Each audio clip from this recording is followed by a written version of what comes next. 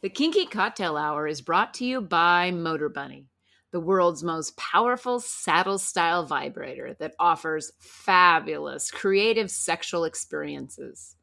We use it and it rotates, it vibrates, and it delivers mind-blowing orgasms. Enjoy Motor Bunny as your favorite sex toy. When you order the Motor Bunny, multiple attachments are included along with the Link controller, which allows wireless control from anywhere. Motor Bunny is the world's most powerful saddle-style vibrator on Earth. Use the link in the show notes and spice up your sex life with a Motor Bunny. You're listening to Kinky Cocktail Hour, a conversation between adults about sex-forward relationships, kinky lifestyles, and frank communication. If you're under 18, please stop listening and visit scarletteen.com.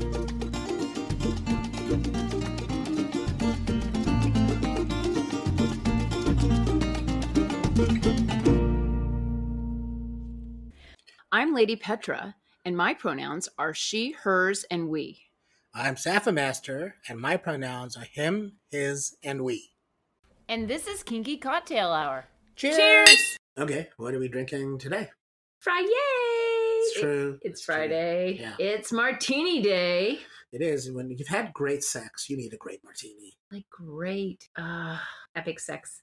So easy to make. We've got it down for our taste, at least, and it's perfection in a glass. So it's 8 parts of, we use Tanqueray dry gin, London Dry, and then we use 1 part of Dolan Dry vermouth, and we use 2 dropperfuls of orange bitters.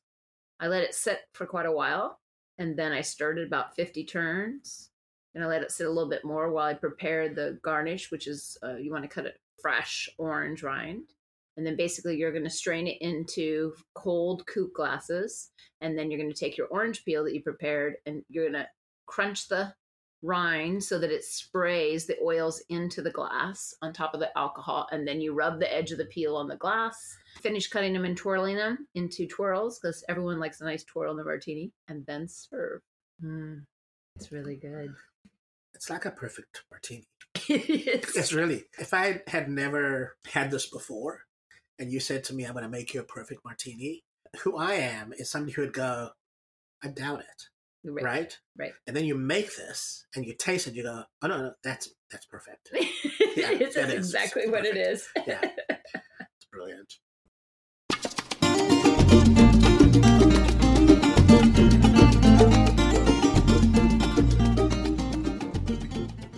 The Kinky Cocktail Hour is brought to you by Slub USA, the world's strongest, most powerful male masturbator. Visit Slub USA at slubb, SLUBB-USA.com. Today's conversation is brought to you by WeMinder, a behavior chart app for kinky couples like us. Learn more at WeMinder.app. All right, so Lessons in Chemistry, episode 6. Yeah. What an amazing episode. You know, I love the show. It's Yeah. a really thoughtful, well-written, beautifully photographed, timeless kind of show. Mm-hmm. And it hits on so many levels.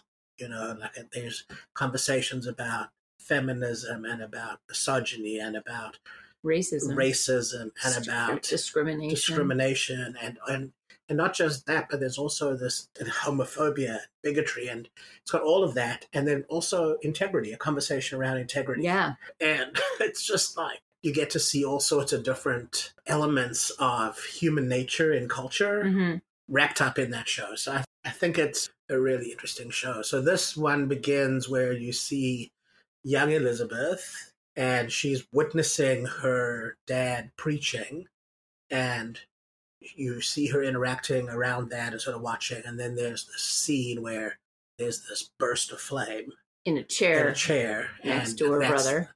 The preacher calls for a sign from God, and there's this burst of flame. And then it cuts to a scene where she's sitting, talking to her brother. She's sitting on a tree trunk. He's standing next to her. He's like 13, 14. Yeah. She's maybe 10, yeah. 11. And he shows her that it's really not magic, that what he has are some pistachio nut shells, and he sets fire to them, and she asks him, well, if he's lying, is he going to go to hell? And he says, well, hell is when you live a lie.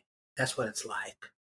And you sort of get the sense that he's living his own hell. He's in denial about himself. So you get that. And then we jump back into the present time, and now she's in the studio, and she's getting ready to... Yeah, ratings are great. And like everything's going the owner of the studio comes up and is like, oh, we just got a full-on major sponsor. Title sponsor. Yeah.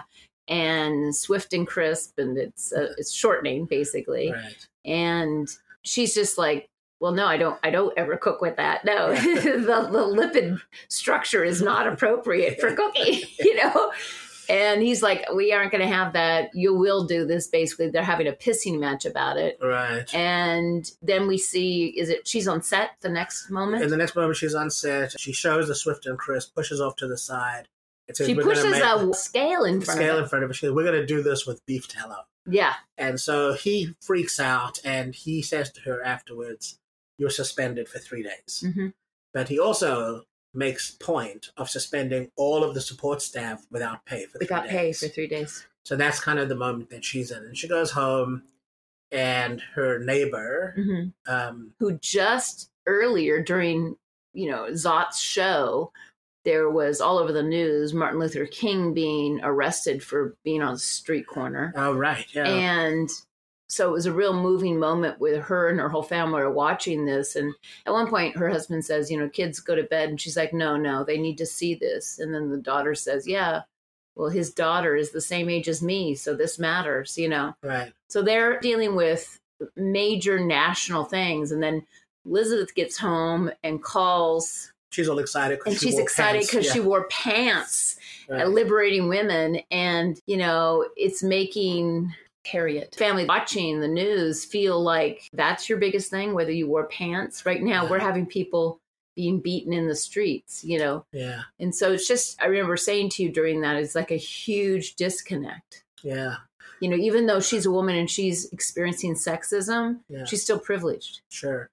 And the reason that it came out that she wore pants on national TV is because there were 2 minutes left in a shooting. And so she steps in front of the audience, invites a question. This woman stands up and asks her a peculiar question about permeable membranes. Mm-hmm. And it was a very scientific question. About her edema in her legs. Edema because I'm leaking through my cell membranes, and Elizabeth assumes this person is a physician. She says, oh, no, I'm just a housewife. And she asks, well, do you want to be a doctor? And she goes, no. And she said, well, if you want to be a doctor, what kind of doctor would you be? And she immediately goes, open heart surgeon. So she's been thinking about it. And in just that very short conversation, Elizabeth laid out a possibility for her. Yeah. The way you get to medical school is you go to the library, you do your MCATs, you go to med school, surgeon. Yeah, and she hadn't considered there are steps I can take, right? Yeah.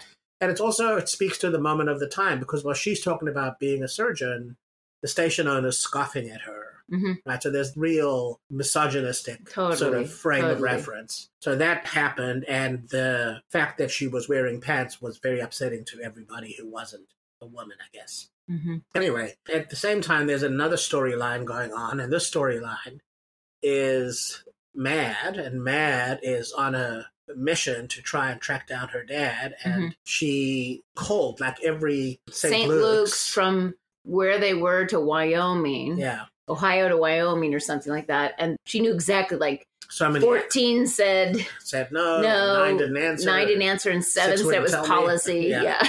And anyway, so she's talking to the preacher. She shares this with him. And he says, well, that's a cold case. We've run out of leads.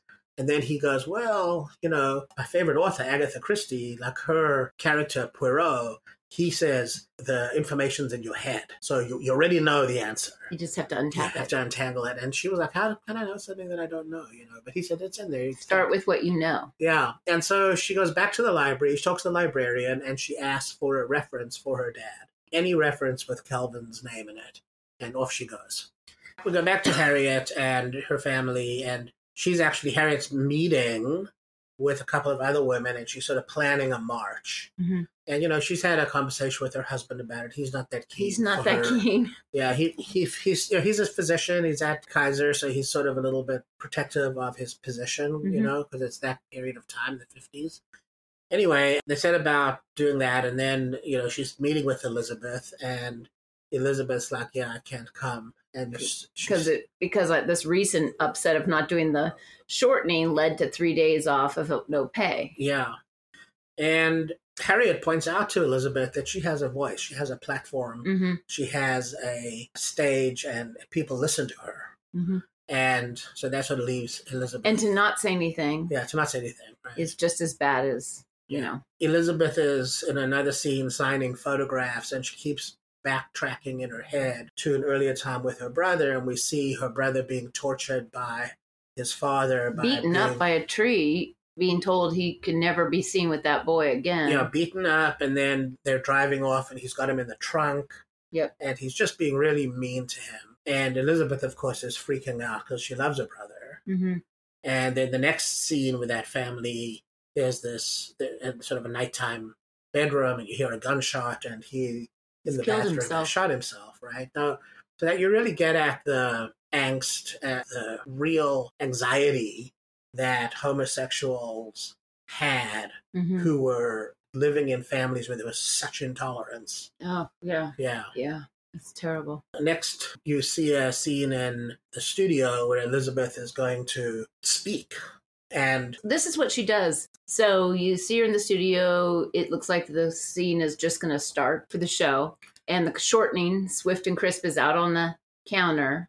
And she walks up and grabs a can and says she reads what's on the card. She reads the cue cards, a couple of the sentences about, we all love Swift and Crisp. Right. And it's what we use in our groundbreaking recipes and all this business.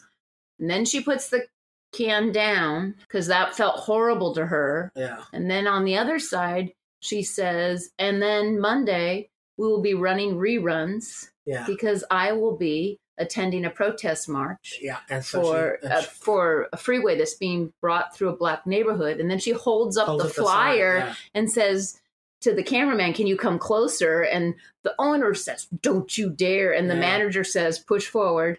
And they push forward right onto her screen of the protest. And then you see her after the show, she's boxing up the food from the dinner she made. And the owner comes over, is just, you wait and see. Now it's 4 days and you're never going to be able to. And so she just runs back at him with all the math. I've already figured out how much it costs to pay all the staff for 4 days, 6 days, 8 days, 20 days. Right. But she says, I know you can't last because you're losing much money? $22,000 in 4 days. Yeah. Yeah. So she basically calls his bluff, takes care of her staff, supports the protest march. Yep. And, you sort of see her integrity in that whole experience. Yeah. Like all of that, she's sort of staying true to herself. And later you see her at the protest. Yeah. And that street protest was just a small street protest by standards, right? Mm-hmm. But the police come, and then they turn it into a sit-down protest, and Elizabeth is part of the protest. She's actually there with Harriet and her husband in the neighborhood, and the police start beating up the black protesters. And dragging them to jail. Some of them off to jail, and Elizabeth is horrified by that. You have to get her privileged experience of life in that time. She had never seen anything like that. Mm-mm. So she was horrified by it, and that sort of gave her pause. And so then later you see Harriet's two kids because the librarian gave Maddie a document that had a letter from a lawyer. And she recognizes the name, and it's her neighbor. It's Harriet's law firm. And so in the next scene, you see Harriet's two kids sneaking into the office of the law firm, getting into the file cabinet, going through the files, snagging her dad's file. Yeah. And they come out, and of course, they're immediately caught. And then you see Elizabeth and Harriet having a moment together. Yeah. And they're just visiting, and she's kind of just questioning, like, did you see the show? No, I didn't. What do you think Maddie's trying to do? And then she's just trying to explain, Harriet's trying to explain to Elizabeth that well, you never talk about him. Yeah, she goes, I've always talked don't. about him. And she goes, no, you don't talk about him. No, she goes, I've talked about him since she was a child. And Harriet says, yeah, but she's not a child. Right. So Elizabeth hasn't adjusted the way she's speaking to Maddie about it. Right. Later, you see her with her daughter, and she talks about that she really wants to talk about her dad. And so she and Mad have a conversation about Kelvin, and it's very sweet. The kid is so cute. She's so precocious. Anyway, so in the next scene, you see Maddie running into the preacher's office, right? office, yeah. And she goes, check this out, and it's a letter, and he picks it up and he starts to read it. And it's the only letter in this pile where they aren't asking for money or asking for something from my dad as a scientist. And it mentions St. Luke's. Yeah. So Maddie feels like she's got it. And the preacher reads the letter and then looks at who it's to and about. And he realizes and asks her, like, oh, your dad is Kelvin. Yeah. Yeah. And it's an interesting... Like there's a knowingness. There is. Yeah. Remember, he was the preacher at the funeral. Yeah. Right? So this is all like 7 years ago now. Mm-hmm. And it turns out that, that's important to him to know. So that was kind of the show. And I just wanted to talk about some of the things that were in it. For example, this whole trajectory of Elizabeth's coming to power. When they started, she didn't know what a TV show was. Now she's busy like holding the owner to account. Mm-hmm. Like standing in her integrity, not letting them bulldoze her into using the product. Mm-hmm. And then also calling him out on the suspensions. So that whole sense of her just coming into her own power and how it's tied, I think, to her integrity and authenticity. Mm-hmm. And I just think that really resonates for me with her. Yeah, yeah.